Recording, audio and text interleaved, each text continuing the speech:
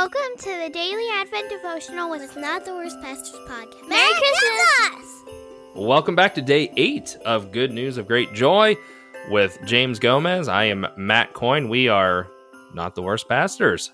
And as we go into today, the title is Bethlehem's Supernatural Star. And you're to read the longest reading of the devotional so far, one verse, Matthew 2, verse 2. And one of the things I wanted to talk about, I wanted to start off with is, you hear it a little bit here within the devotional itself, but you know, this star that the Magi are following, as we talked about yesterday, these wise men, the whatever you want to call them, astrologers, kings, whatever. Yes. And so these astrologers, this was a huge deal because as I was reading through, I did not know this off by heart. I had to look it up. Isaiah 47, verse 13 through 15 prohibited astrology. So it was people who were really kind of worshiping, if you will, the idea of the stars and the moon and how they aligned and what could happen. So the fact, back to a few days ago, that God, we said he worked through the Roman Empire, he worked through Mary, he worked through all these, he worked through the stars so that the wise men could find the Messiah. And so take note of that he worked through his miraculous creation so that these Magi could find the Messiah. Sweet. I've done some studying on this star thing. There's a video called The Star, I think, or the Nativity Star or something like that.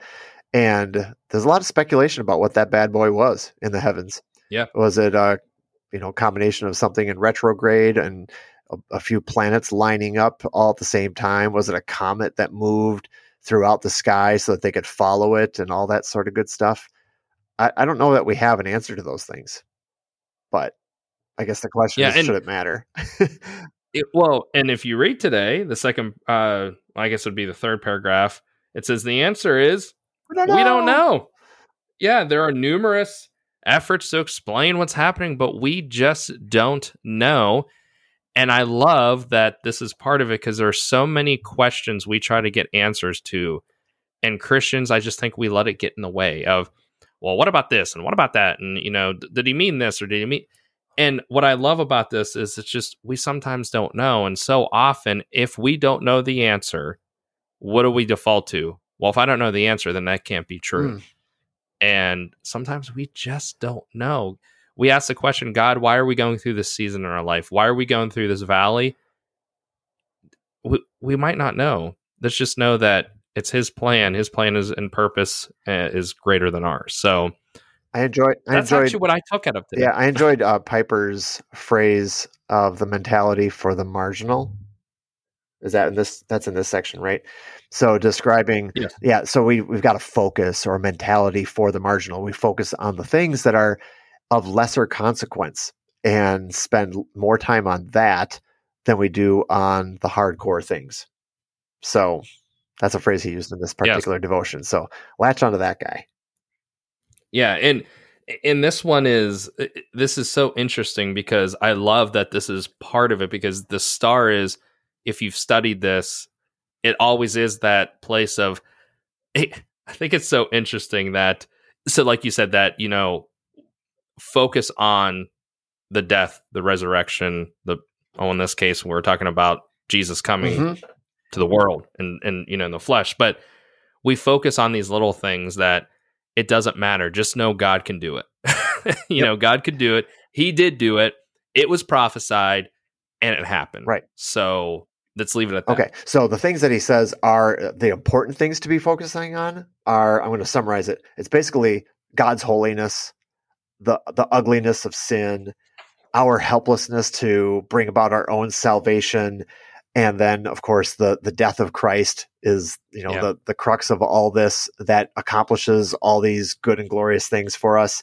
The concepts of justification and sanctification and the return of Christ. Basically, the things that are spoken of in like the Apostles' Creed, if that's part of your, church or faith tradition. And so that maybe speaks to why we should be revisiting or rehearsing the creed, memorizing it, so that we can always have like the main things be the main things in our brain. Like, what are the most important things? Well, if you've got the creed memorized, then you've got the main things, I think. Yeah. So that's kind of fun. Yeah. And the other thing I took out of today too is it's actually in the last paragraph on the second part of the reading. It says, God is guiding foreigners to Christ to worship him. Mhm. I love this. We just got done at week 1 of Advent. We were talking about Jesus is the wonderful counselor. And so I love this idea that God, don't forget back to yesterday, the Magi were Gentiles. They were non-Jewish people. He put all this together so that foreigners could find Jesus. Mhm.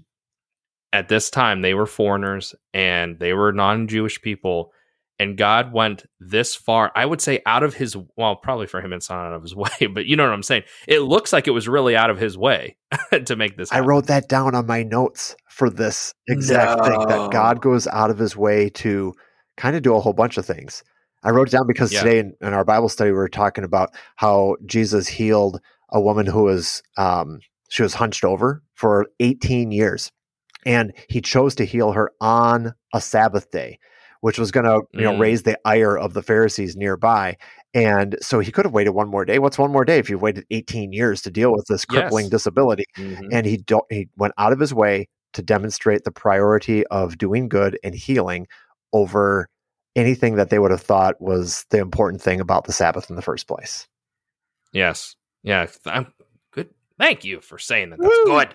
That's good. I think that's a good place to leave it It too. is. So, yeah. So we really hope that you're enjoying this journey through Good News of Great Joy.